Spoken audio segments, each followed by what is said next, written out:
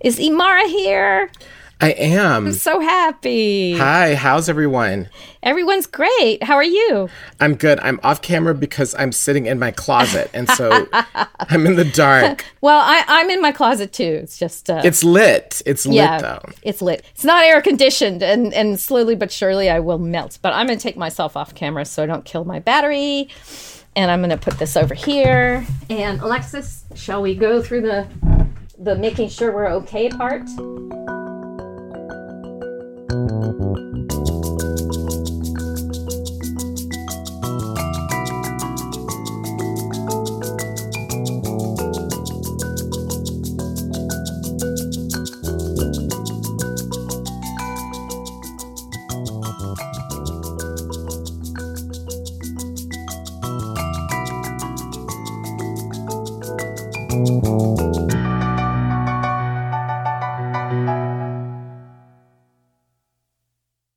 Hi all. Well, I've got a great guest for you this week. Her name is Imara Jones, and I enjoyed talking to her so much that I'm shaking things up and dividing the interview into 2 separate episodes. Part 1 is this week, and then we'll run part 2 next week.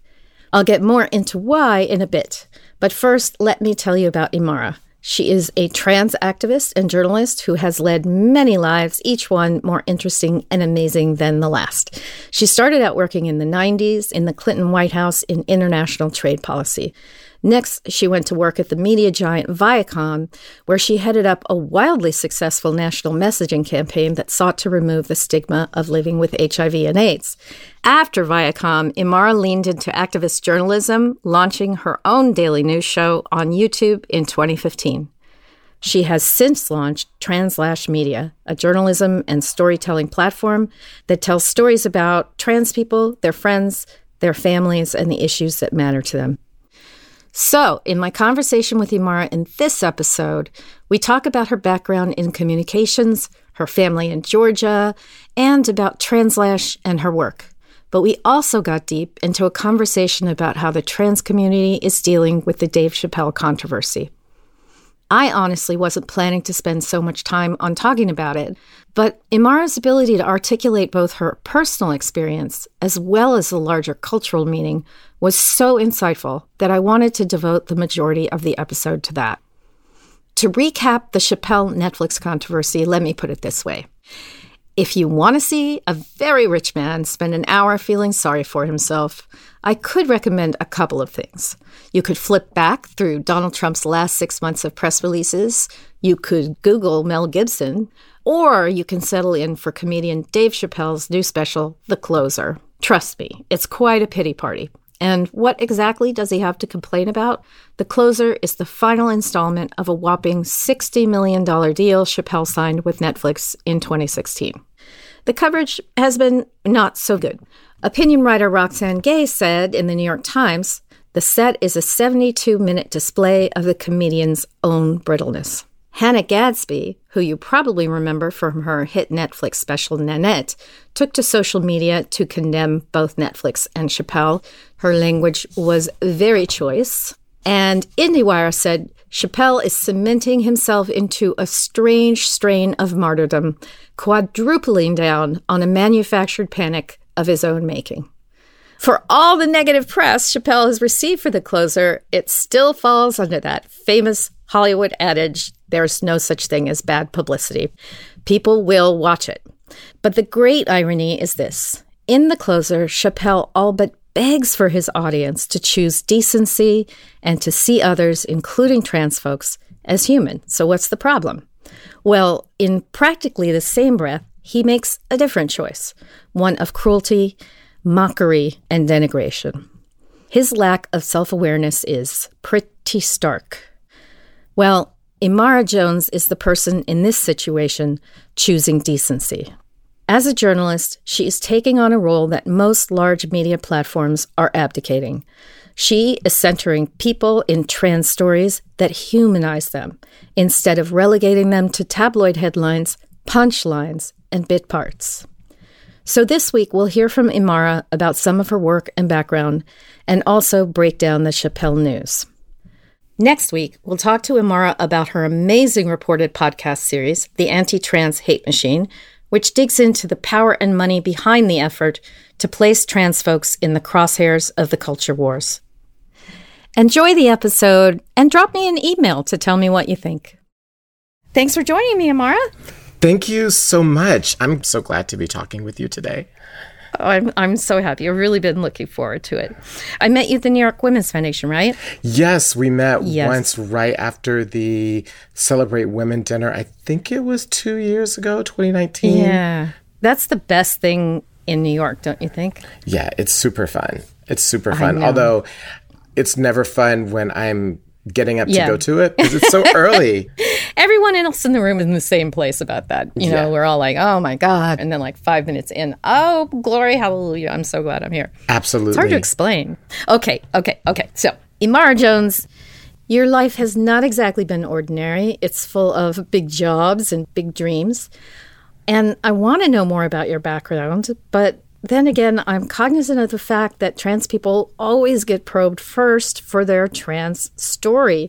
And I guess I'm wondering how you feel about the way interviews like this usually go. Yeah, the transition is always fascinating for people, and before and after, and the fact that you are trans, like you're an object.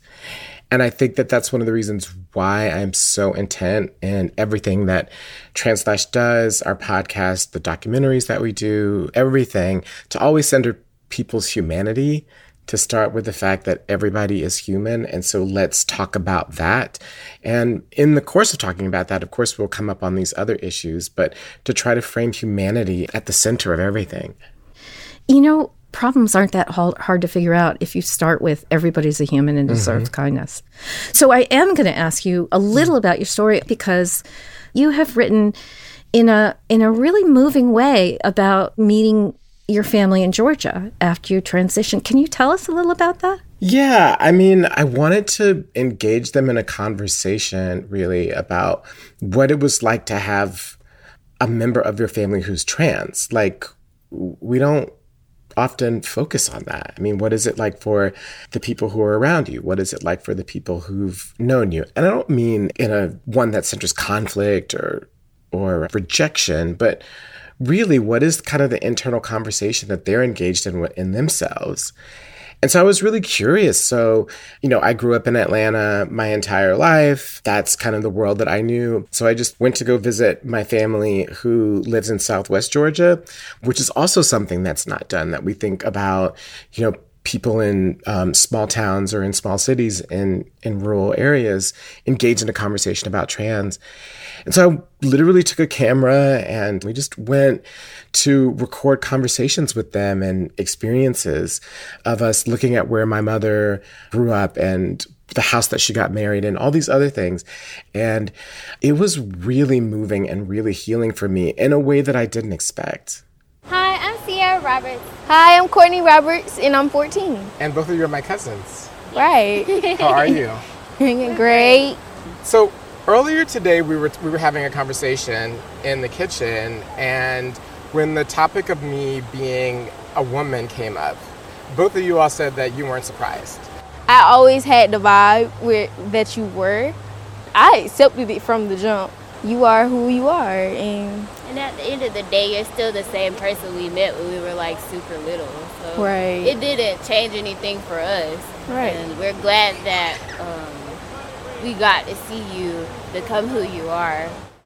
You talk about Mama Rose a little bit. Yeah, well, Mama Rose passed last year during the middle of COVID, and she lived a really long life. She was in her mid-90s when she passed, and she is my great aunt. And so one of the things that's so fascinating about her is that we constantly think of people who are older and church going. I don't think that she ever missed a Sunday until she got ill in the last year of her life, to be honest, of going to church.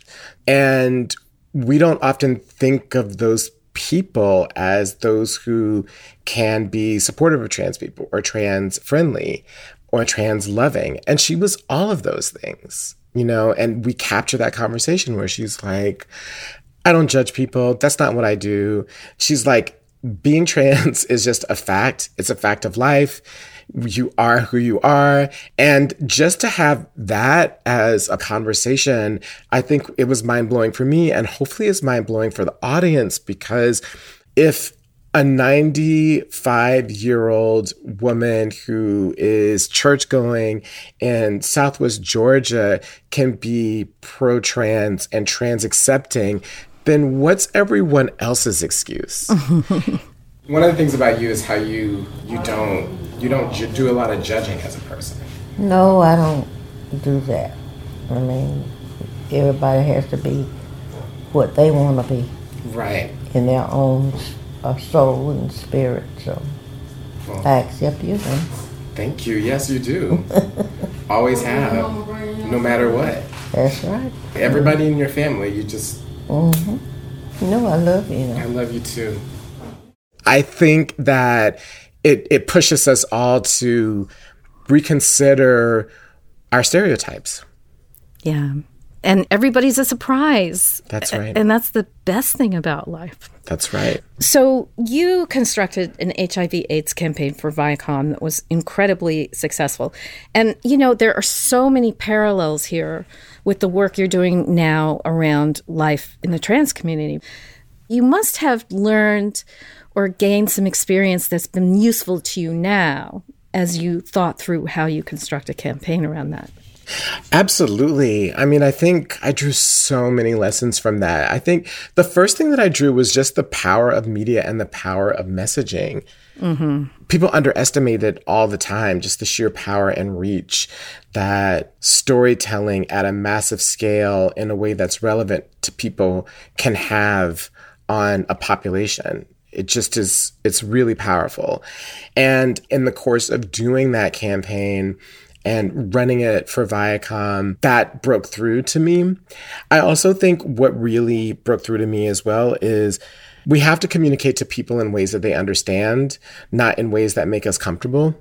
Mm-hmm. And I think the other thing is just the power of story through humanity. And I don't mean sentimentality, and I don't mean unrelenting positivity.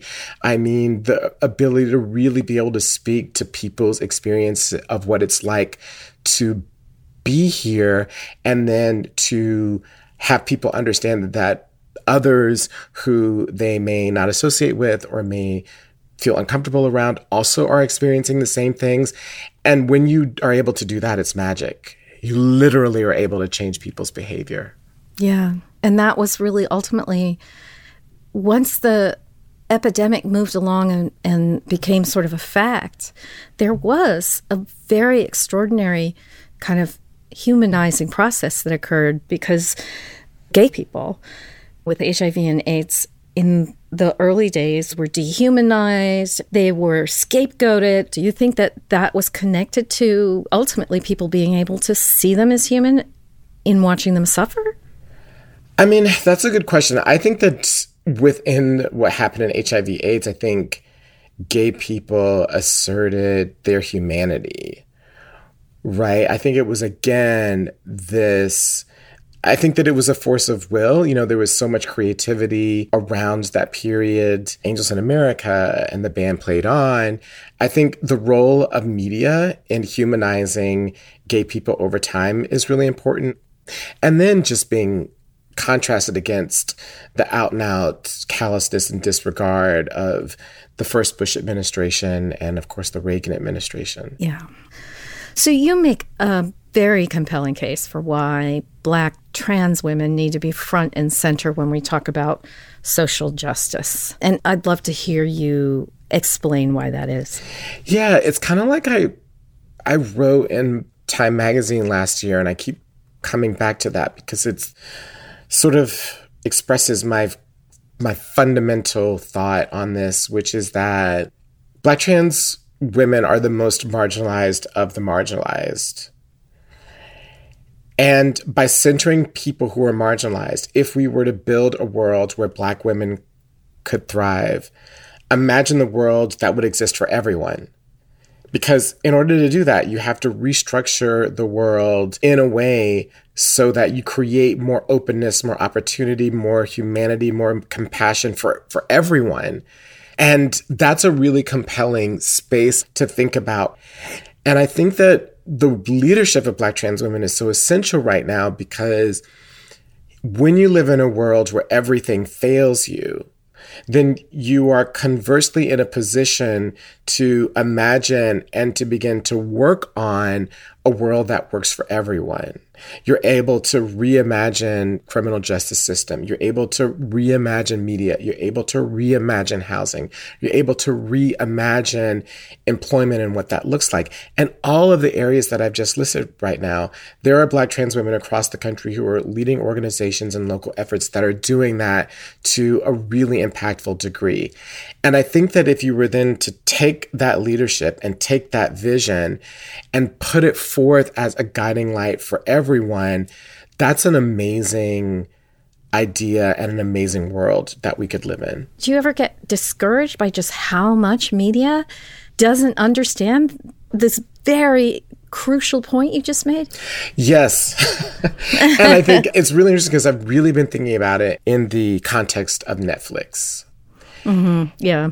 And I've been thinking about it because I feel like I spend all this time personally and with my team putting out these stories that center our humanity, that get people to think about us differently. And then I collide against this multi-billion-dollar behemoth and one of the highest rated things on Netflix, and it is a tsunami that washes away, the little hut that we've been building. Or at least in some way, that's the way that I feel. Mm-hmm. Mm-hmm. Can you just sort of go back and fill us in on what happened with Netflix? Right. I will try to recount this with poise and equanimity because it's easy for me to get rageful. So essentially, Netflix had contracted with Dave Chappelle for specials on their network. One was a couple of years ago called Sticks and Stones, in which Dave Chappelle did have a portion of that was transphobic and that was downright offensive. That went beyond humor. This idea that a person can be born in the wrong body, it's a fucking hilarious predicament. What if I was Chinese, but born in this body? That's not funny. There was a bit of an outrage at the time. A trans woman that he spoke about in that special, whom he said he befriended, committed suicide. There is a dispute about whether or not that played a role in her suicide, but nonetheless, it was not a good look. But it was a hit. And so fast forward a couple of years later, this is the last of those specials. And it was released recently, and it's called The Closer. And in The Closer, Dave Chappelle goes after trans people, goes after gay people, goes after lesbians, in what I believe is a hate speech-filled special that's masked as comedy. Mm-hmm. And he says in part that he's a Team TERF. I'm Team TERF. So that means he's allied with J.K. Rowling. Right. She said in an interview, and this is not exactly what she said, but effectually, she said gender was a fact. And then the trans community got mad as shit. They started calling her a TERF. Well, what's a TERF? Yes, a TERF is a trans exclusionary radical feminist, and it's essentially cis women, assigned female at birth, who say that they are feminist, but that trans women aren't women and should be excluded from any idea of womanhood and participation in the women's movement. J.K. Rowling has expressed that same point of view. And so in this, he says, I'm a TERF. It's led to an incredible outroar, as you would imagine. And it has extended to employees at Netflix who spoke out and then were suspended and reinstated. Employees are planning a walkout soon of Netflix. And then the co-chief executive of Netflix and chief content officer, Ted Sarandos, has come out twice now and said that essentially he's sorry that the feelings of his employees are hurt, but that they're standing by him. And then he came out and basically said, again, I'm sorry that people are hurt, but honestly, I don't think that people hearing violent or abusive language is in any way impactful in terms of the way that people think and feel about others, and that people can be exposed to all types of harmful content and it not lead to any result or impact. He said, what we put out in the world has no impact on the world. Oh my God. Well, that's okay. So maybe you can articulate why it's hurtful, actively hurtful, not painful, but actively does damage.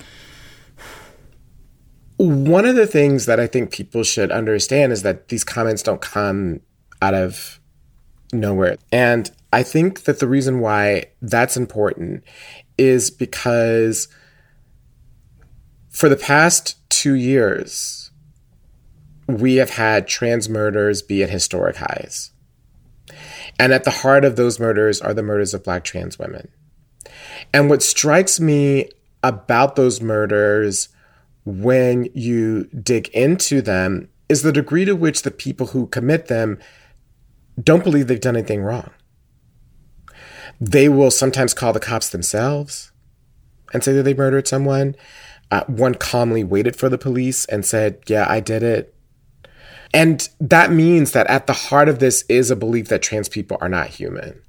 Yeah. And everything Dave Chappelle did in his show reinforced that. Everything reinforced that. And therefore contributes to an environment that fuels trans violence.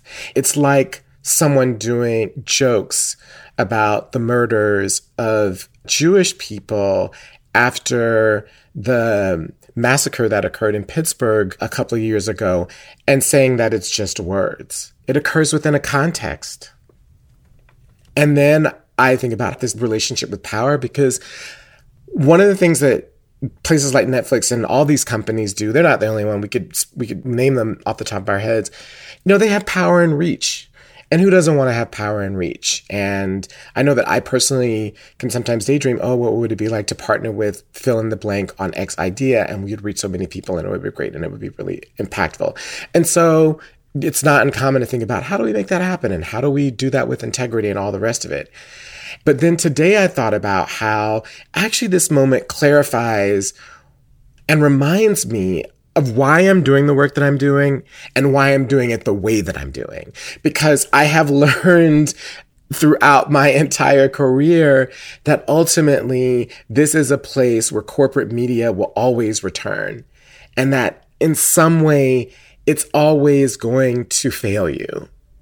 And so therefore, building new institutions and ideas and putting out new product and a different way of doing things, that is essential work. It is difficult work, but it is so necessary. So it is both extremely depressing to me and also inspirational, and as a reminder of why I'm doing what I'm doing. It's Audre Lorde's thing, right? About you can't take the master's house apart with the master's tools. That's right. So have you seen a difference between the white LGBTQ community and the Black LGBT community in terms of reacting to the controversy involving Dave Chappelle? Yes. I think that one of the things that has been the case is that specifically Black gay people, but Black trans people have been pretty united in our denunciation of this special and how harmful and risky it is because it's inflammatory hate speech disguised as entertainment. I think that there is some reticence to criticize Dave Chappelle in other communities because of, one, he's Black, and so there can appear to be a racial dynamic if white people attack him. And then secondly, amongst other people within our movement who are white and gay, because there's a discomfort with trans people. So those two things working in concert, right, can lead there to be not the similar amount of denunciation. I have been surprised, quite frankly, that both GLAAD and HRC, two very mainstream organizations that are very reticent to criticize powerful institutions, let's just be honest, have come out against Netflix, which shocked me, which underscores the depth of what he did and what he said.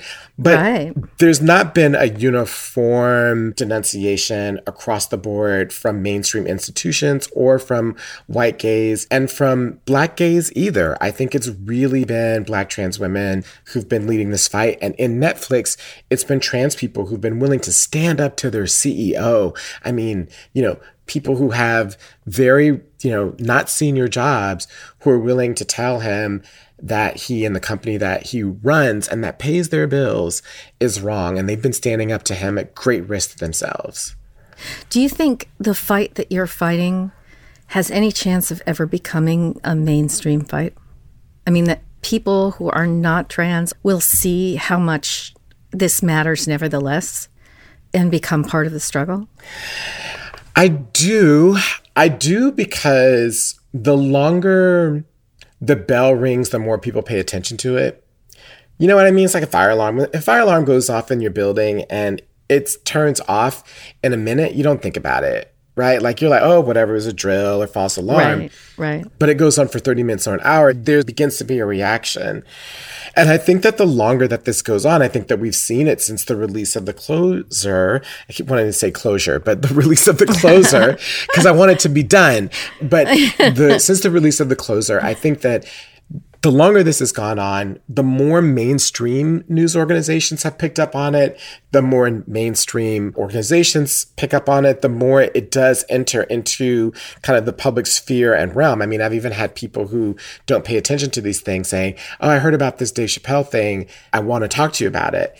And that opens up the possibility for it to expand and for us to win. We'll see. Right. Do you know, I was just thinking as you were saying that explains how demented the right wing is, because they are always ringing the bell. The bell is never not ringing on the right wing. 1,000%. And they all believe it, right? So the other thing about progressive politics is that it's coalitional. And so coalitions hang together on interest, right? Not on a common belief. I mean, we say that we have common beliefs, but really. So I think that that's also one of the issues, is that it's coalition politics versus unitary belief politics. And that's another reason why there's this big mismatch. What do you think explains Dave Chappelle's weird focus on the issue? Because he's kind of made a name for himself being a bit of a social critic. Doesn't he have bigger fish to fry? Or why so focused on trans people? Masculinity can be a fragile thing. Okay, understatement of the century. And it's oftentimes rests firmly on your ability to believe that you can dominate women and or that women are there to serve you in every way. And I think that if there is an idea that you might have of trans women, because what trans women are women and face all of the things and have all the complexities in relationship to men that all other women do who are cis and heteronormative. That laid to the side. If you have an idea that there are women who are outside of your control that somehow threaten your manhood, I think it can be a very enraging thing for someone who has a fragile sense of their own masculinity despite being incredibly wealthy. And I think that that's what fuels it for him. I think there's something about trans women and the idea of trans women that makes him feel so small that it's enraging, and he can't help himself. And it goes back to what you were talking about earlier when I asked you why trans women are so important. I mean, if there were a map of the hierarchy in patriarchy and the white cis male is at the very top of it, then a Black transgender woman has to be the person at the bottom, right? And if you want to change patriarchy, then there's something very important to be listened to about the experience of being that bottom part of the patriarchy. There's a positional wisdom that cannot be denied. That's exactly right, because we know the strength of societies by how well it works for people who are farthest away from power. Yeah. And I also think that it's just very strange, this obsession, again, with control, where, like, is this a female body? Is this a woman's body that I can control? And what does my ability to control it say about me? Yeah. Well, and also, it's a female body, and therefore I should have it. That's right. That's exactly right. And I think the thing about patriarchy is that, it sounds like an esoteric word, but like at the core of patriarchal systems is the fact that we've created systems of exploitation, which mean that only a certain group of people benefit. That's what we've done in patriarchy. Yeah. And that's why it fails. Well, the corollary to what you're describing there, that you create these systems of exploitation, where only some people benefit, the corollary to that is many people suffer. That's right. And in order to enjoy the benefits, you're required to either look away from, or in some cases enjoy, the witnessing of that suffering, to believe that in order for me to do well, you have to do badly. That is the core of a hierarchical system. And I believe that this country, starting on the basis of chattel slavery, that was how we started. Absolutely. And that core founding approach is one that we even see with COVID, how there are people who became the richest people on the planet in part because they were willing to let their employees die to enrich themselves. Yeah. Who did not disclose, for instance, let's just be honest, at Amazon, the fact that workers were getting sick and dying. They were not disclosing that to other workers at Amazon because they were afraid that people wouldn't show up for work and they couldn't get packages the next day. And all while we were calling them essential workers. That's exactly And right. nothing about the pay structure changed. Nothing about the expectations changed. I actually was one of those naive people very early in the pandemic that thought maybe this is the point at which we see it's laid bare, just the level of cruelty required for someone to get a package from Amazon. And it's extraordinary that it's not just that it was laid bare, but we just moved on. That's right. Yeah. So we saw it, all of us, and then we did nothing. That's right. Imara, you're magnificent. I really love talking to you. Thank you so much. It was wonderful beyond belief.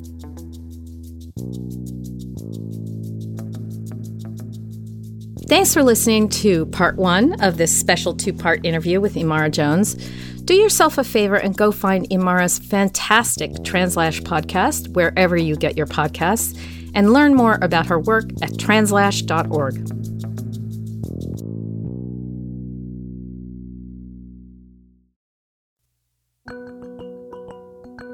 All Ears is a production of Fork Films. The show was produced by Alexis Pancrazzi and Christine Schomer. Ren Farrell is our assistant producer. This episode was engineered by Florence Barrow Adams. Bob Golden composed our theme music. The podcast team also includes VP of Production Aideen Kane. Our executive producer is Kathleen Hughes.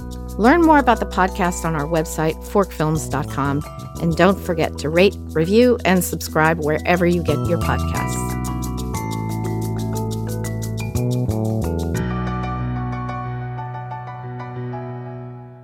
Thanks for listening.